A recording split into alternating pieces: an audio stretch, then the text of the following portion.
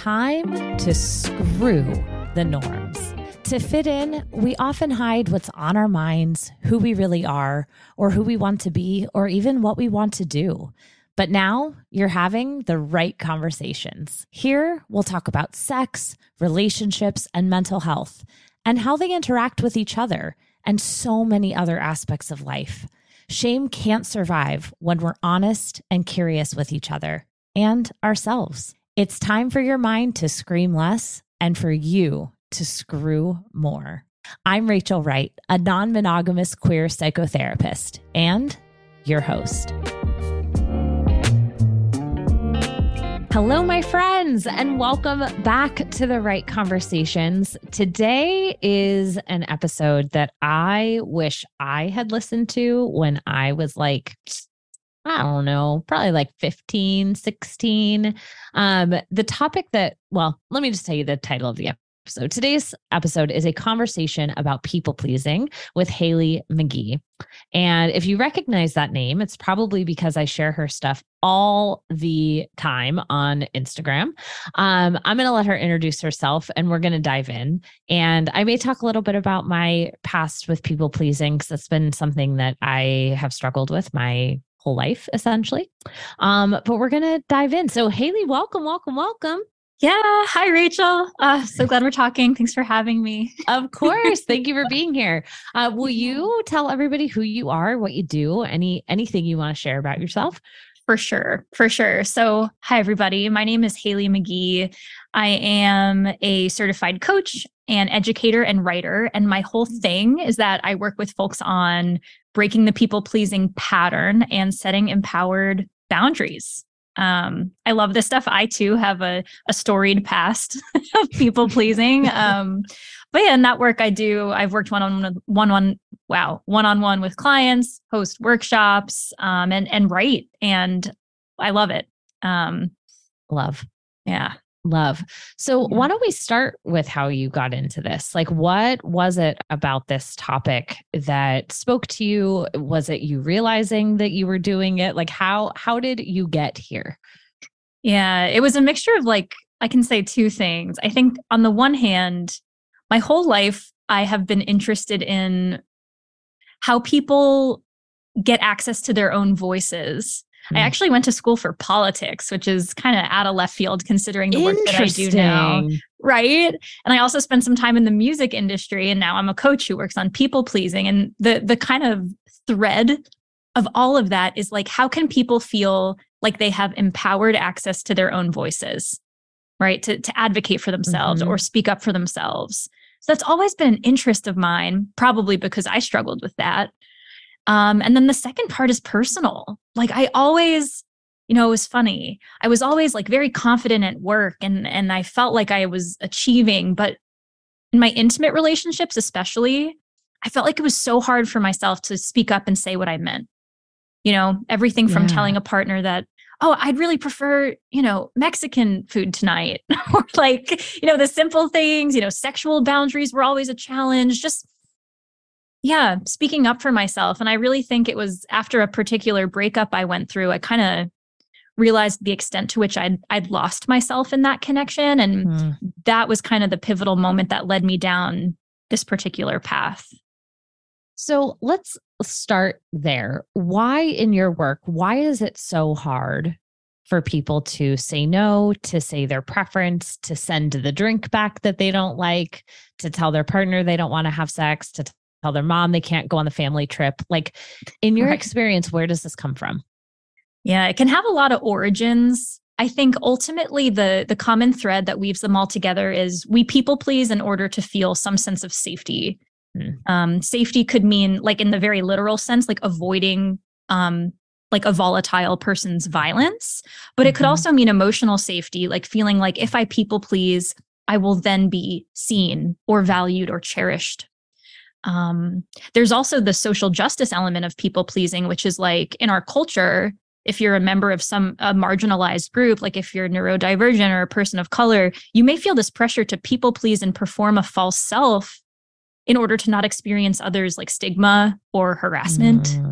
And this is true with non-monogamy and relationship constructs and everything. So I think a lot of us who people please learned in early life at some time that unless we kind of shapeshifted and were extra accommodating, we would not be seen or loved. Or on the other hand, we might be exposed to actual like violence. And so harm, I think it's a way we get by. So when people, okay, wow, I have like 5,000 questions just entered into my head. This is how y'all know that I don't prepare questions and just go with it, is I'm like, okay, rewind. So I would love to hear kind of your definition of codependency, people pleasing, and boundaries. Ooh, okay, definition. So let's start with people pleasing, because that's kind of the frame that I've come to use most frequently. So I define people pleasing as the act of chronically prioritizing other people's needs, wants, or feelings at the expense of and to the detriment of our own needs, wants, or feelings. It's kind of wordy, but I think the reason I use this definition is that it's a chronic thing.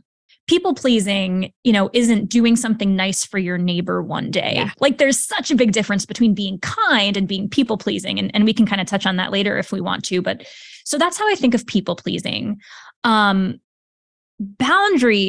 are how I conceptualize boundaries as being kind of the containers or statements that separate us from other people.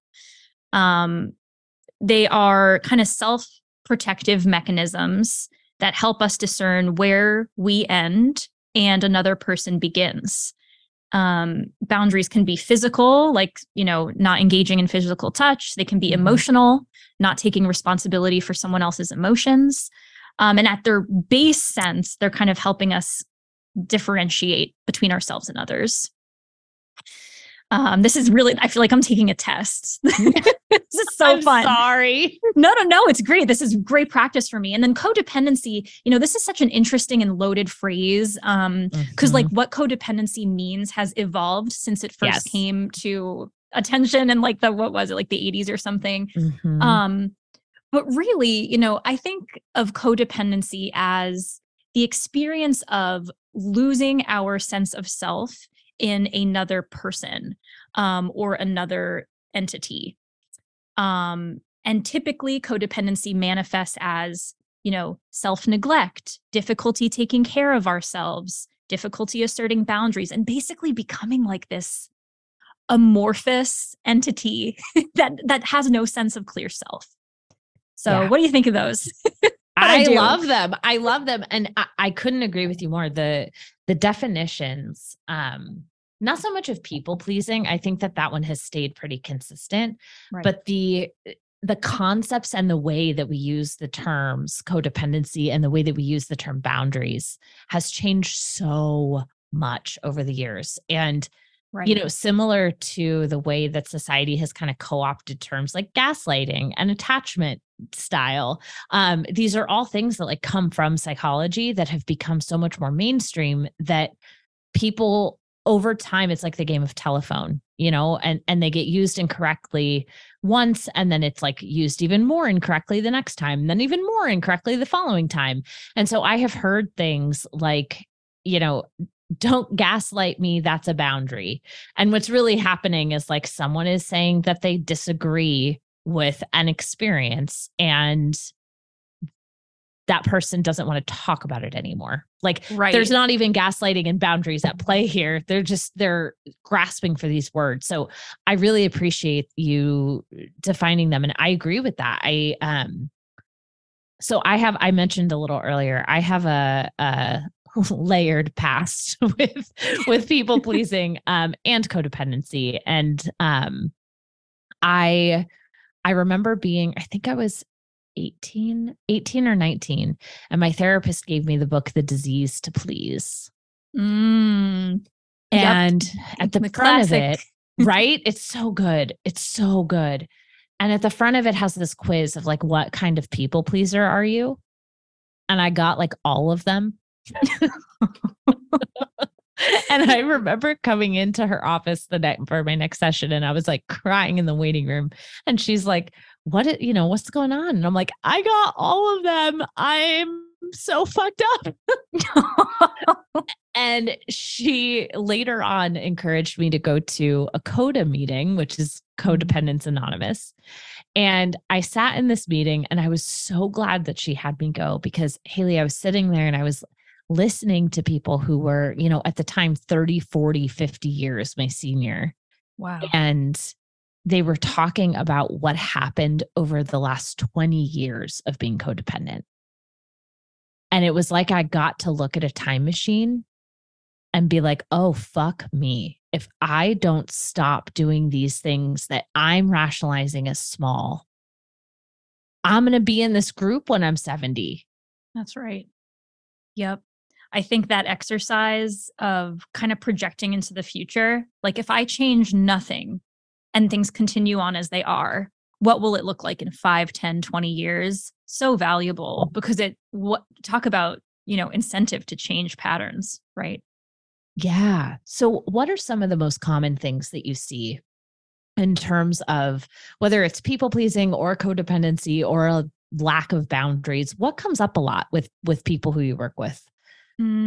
Such a good question. And something I'll say is that it really spans, like there's such a breadth of ways that this pattern manifests, which I want to name because I think a lot of people hear this word, people pleaser, or codependency or whatever, and are like, oh no, I'm not this because I am confident. Oh, Yep. I'm not this because I'm high achieving in my workplace and I do such and such thing. And I think the insidious thing about these patterns is that they can kind of creep in certain areas of our lives. Like I think fundamentally the biggest thing I work with people on is boundary setting. And this can happen, you might imagine the enmeshed daughter who struggles to set boundaries with a narcissistic mother. You might imagine I work a lot with spouses or people who are in romantic partnerships and really struggle to assert present moment sexual boundaries. I work a lot with people who seem to be like outgrowing friendships, but can't bring themselves to really disengage from relationships that they know are not working for them any longer. And in all of these cases, it's like we are all just like so hungry. We're like craving permission to do the things that our gut is telling us we need to do for our well-being. But we've been told over and over again by various sources throughout our lives that like, oh, that's selfish. That's too demanding. You're not entitled to those needs or feelings. Yeah. So how do you help people? Because I know that this is even now, I fast forward years and like I still consider myself a recovering people pleaser. And it has significantly shifted. Like so different. I mean, people who knew me then are like, wow, she's kind of a bitch now. Like that's like the difference of what's going on. Yep. But I'm curious, like, oh, now I lost my train of thought. Oh, well, I think you were asking kind of how I work specifically with people to like do this stuff. Yes. So someone comes to you and they're like, okay, Hailey, I want to stop. I want to stop doing this. I see it in my life. Yep. Where do they begin? Yep. So I think of it as a three-stager. First stage is what I like to think of it as an excavation. You know how like archaeologists go on a dig and they like dig up dinosaur bones? Like, yeah, what we have to excavate the self that has been buried beneath layers and layers of people pleasing, right? Layers and layers of putting other people first. Mm-hmm. So the first step is always, and this takes time, it's not an overnight thing, but it's developing the habitual practice of looking within and learning to identify our own feelings, our own needs, and our own values. We got to start there, right? Because we can't set boundaries around our needs if we can't identify them. Right. And that's really something I think that a lot of us struggle with. So excavation is first. Then we move into, the work of boundary setting. So taking what we know about ourselves and learning to communicate that and assert that in our relationships with others. So setting the boundary with the spouse, leaving the toxic workplace, saying no, and kind of doing that interpersonal work. A lot of times I feel like the conversation ends there, but the third thing I work with people on, and in my opinion, it's like perhaps the most important, is then soothing through the inevitable like growing pains that accompany this stuff. Because when you think about it, like we're having a huge identity shift. When we stop people pleasing, all of a sudden, it's exactly like you said, like I'm such a bitch now, right? It's painful to let go of that over accommodating identity. And we're like, oh God, am I demanding? Am I an asshole? No, I feel so guilty. I feel so afraid. I feel so existentially untethered. And so the third part is all about giving us tools to like normalize those growing pains. Be like, this is normal. Of course you feel this way. You're breaking super duper old patterns, probably intergenerational ones, and like soothing through that. Not making them go away entirely, because I don't think that's possible. And like anyone who promises you that is lying and probably trying to sell you something. But, but soothing through. So that's kind of the process that I would lead someone through. I love that. And I remember the more specific question besides the general one I was going to ask you, which is how can someone differentiate between being selfish and not people pleasing, not setting a boundary? Like where in your experience, where's that line between, and is there a line? This is really tricky because I think this is probably very, individual, right? It's hard to say like this act is selfish and this one is, people pleasing, because there's such a spectrum. I would generally say for someone who has a history of people pleasing, my first advice is always, your selfishness meter is out of whack. So you're going to perceive something as being selfish when in fact, this is a standard boundary that most people assert without even thinking twice. So that's usually the first thing I think about is like, all right, the meter's probably out of whack just to start. But I really think we can kind of discern that using our values. I'm a coach, right? So like a lot of my training in my certification had to do with using our values as like compass points for making difficult decisions. And so those of us, just because we're breaking the people-pleasing pattern doesn't mean we're like throwing away our values of empathy and generosity and loyalty and kindness. It just means that we are also beginning to apply those values to ourselves also, and not just another person. So honestly, Rachel, like I don't know if I can be like, this is the line, but I do think that there are ways of asking like, am I prioritizing my own needs in a way that aligns with my integrity and my empathy, I guess. Yeah. No, that makes total sense. You mentioned standard boundaries, and I'm wondering if there are any kind of typical boundaries that you see folks who are struggling with people pleasing or codependency, that they struggle with setting that other folks you don't see struggle with, and what some of those are. Oh, like the sort of canonical, these are the tough ones. Yeah. I'd say, let's see, what really comes up a lot. I think maybe perhaps the most fundamental one is boundaries with family members.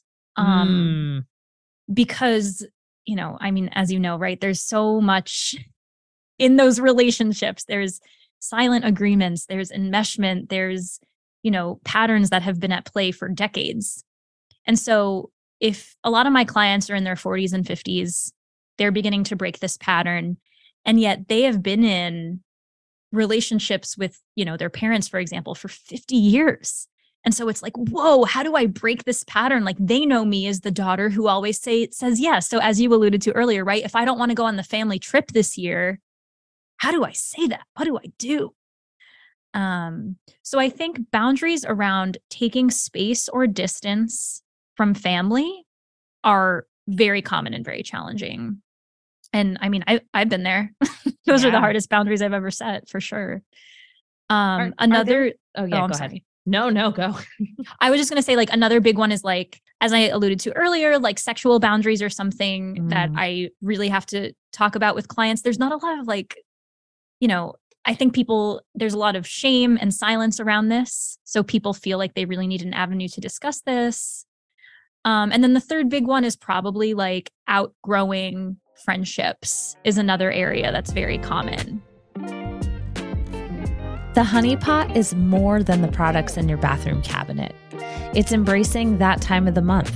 It's staying balanced through the ups and downs, good sex and bad sex. It's exploring, it's learning, it's plant-derived. Powered by herbs and science, the first complete personal care system to get you what you need when you need it. Check out the Honey Pot at Target, Walmart, Walgreens, and on thehoneypot.co. You can enter code Rachel20, that's RACHEL20, for 20% off your first Honey Pot order on thehoneypot.co. Will you walk us through the outgrowing friendships piece? Like, what do you see happen? How does one communicate this? I think that one of the biggest forms of people pleasing that I see in my work are people staying in relationship, whether that's platonic, romantic, sexual, familial, staying because they have a perceived obligation. Yeah. And or they're so terrified to have the conversation that they wind up either like ghosting unintentionally because they just don't want to respond. And it becomes this really anxiety inducing thing. And I'm wondering how you would recommend people go about that. Yeah. Oh my God. The ghosting. It's so interesting how it's really like when we struggle to set boundaries that we need, ghosting and avoiding and procrastinating are, I call them boundary setting signposts. Like they're such wonderful signs that like something in this needs to shift because I'm avoiding the hell out of it. Right. Yeah. And yeah, the outgrowing thing. I mean, it's so funny, you know. I think we need to normalize this more. The outgrowing. Like I made a reel about this weeks ago, but it's kind of this idea that like, you know how when you're in like first grade and you come home from school and you're like, oh, you know, you're talking to your caregiver, your parent, whatever, and you're like, oh mom, like me and Bethany like aren't really friends anymore because like she's doing cheerleading and I'm doing band. And the parent usually says like, yeah, honey, like that's normal. Like you're still figuring out who you are and what you love. And so, you know, friendships will change as you get older. Right. And the way I see it is like, I think this same logic applies to those of us breaking the people pleasing pattern, because similar to like a first grader, we too are like for the very first time identifying who we are and what we love and what we want in ways we like haven't done before. So of course our relationships are going to, some of them are going to start feeling like shirts that are too small, like they don't fit. And I think normalizing that is incredibly important. And I think like and outgrowing a relationship doesn't need to mean that you leave it entirely. It can mean that, of course. Like we may come to a point where we're like, this relationship actually has some really harmful patterns. I feel entirely unseen by this person. You know, it's 0% reciprocal, and that's okay. There are also friendships or relationships where instead of having this like black or white thinking, all or nothing, we can think about like, what are some boundaries I can inject into this connection that will make it feel more tenable for me?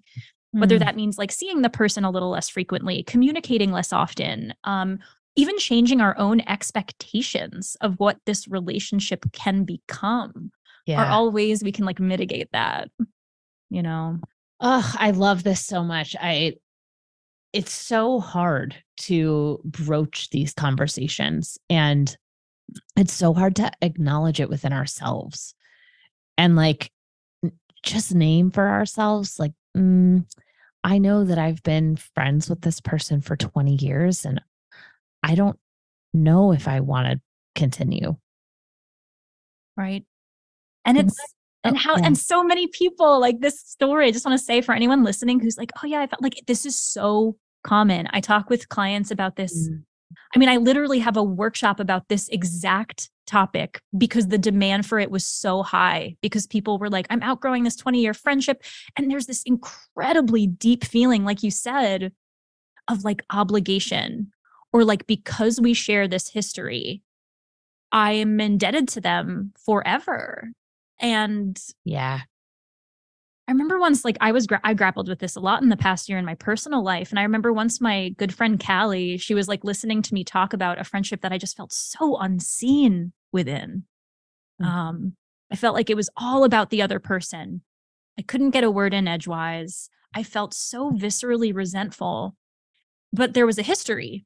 I didn't know what to do. I was like, but I owe them. Like, we've been friends for so long. And my friend Callie just straight up was like, Hailey, you realize that your friendships don't exist for you to serve another person, right? Like, they are meant to be a reciprocal exchange of time and energy. And if you're not getting anything out of a friendship, you are under no obligation to just keep giving indefinitely. And I was like, oh my God, you're right. Yeah. It's like, oh, that's not what this is about. Right? Wait, what? So what happens when you go to have this conversation, you go to set this boundary, the person is like, okay, I'm going to stand up against my own people pleasing tendencies. I understand the difference. I am people pleasing. It's not just kindness. I'm going to do it. And the person responds with a guilt trip. Guilt trips suck. Right? I hate that response. It's like, oh my God. Yeah. I mean, I think a guilt trip is like the people pleaser's worst nightmare, right? It's like, by guilting me, you're affirming all of the negative stories I'm telling myself about myself right now. Yeah, it's terrible. Like it's one of the only things that still can get to me depending on who it is. Yeah, man. I mean, that is so tough because I think like,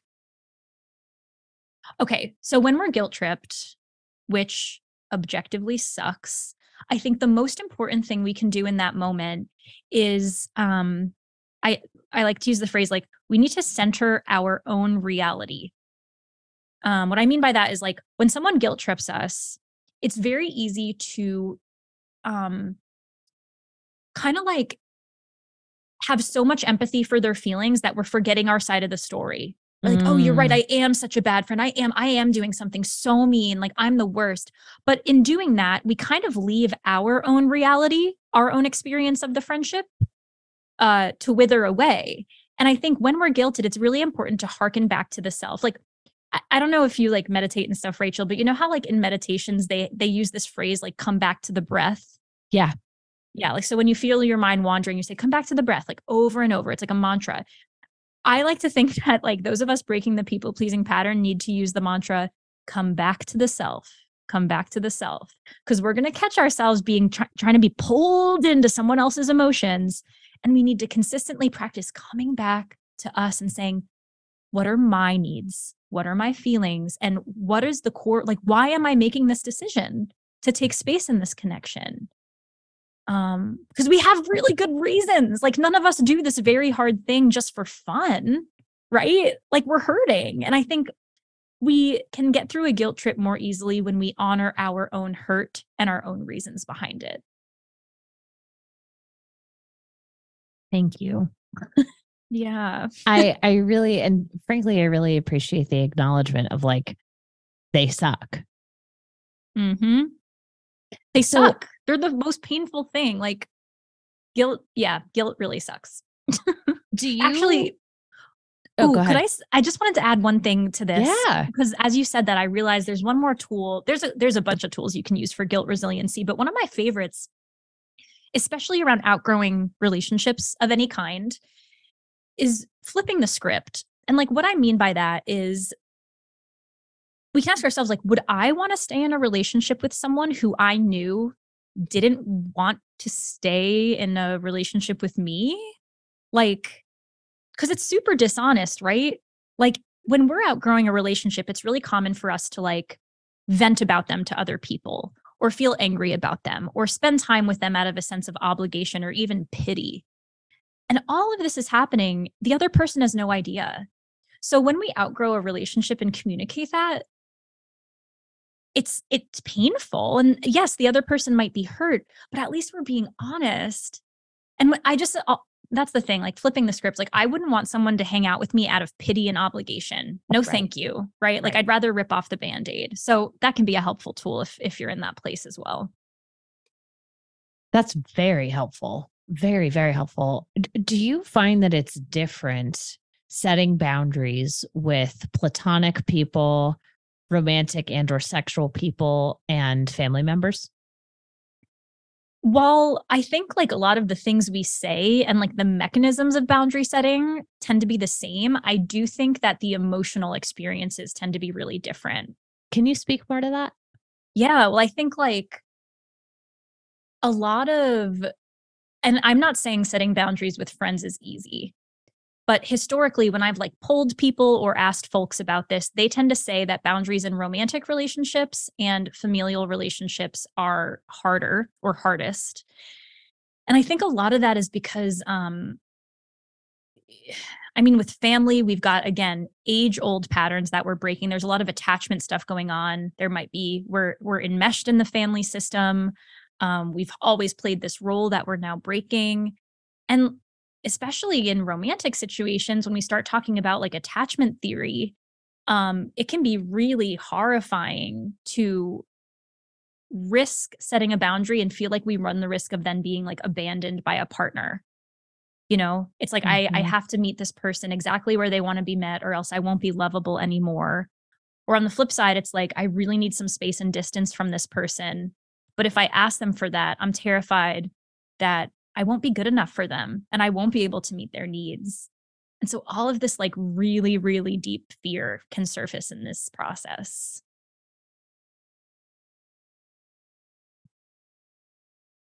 Okay. I want to ask you one more thing, and then we're going to go into a little bit of a wrap up. Yeah. Breakups. Oof. They suck How do too. you, yeah, truly, truly, how in your work do you experience people pleasing and boundaries and codependency and how they interact with breakups? Hmm.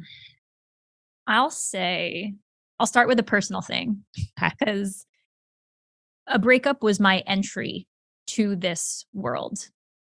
I went through this one. I feel like we all have one, or God, hopefully not more, but like at least one pivotal breakup that just like rocks our world, you know, and completely like changes our perspective of what reality it even is.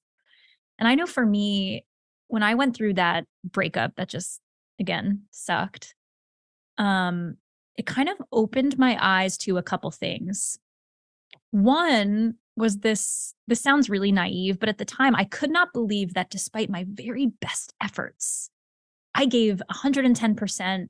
I tried so hard to control the outcome of this relationship, and at the end he still left. Mm. And it made me really reckon with my limited control over other people's decisions.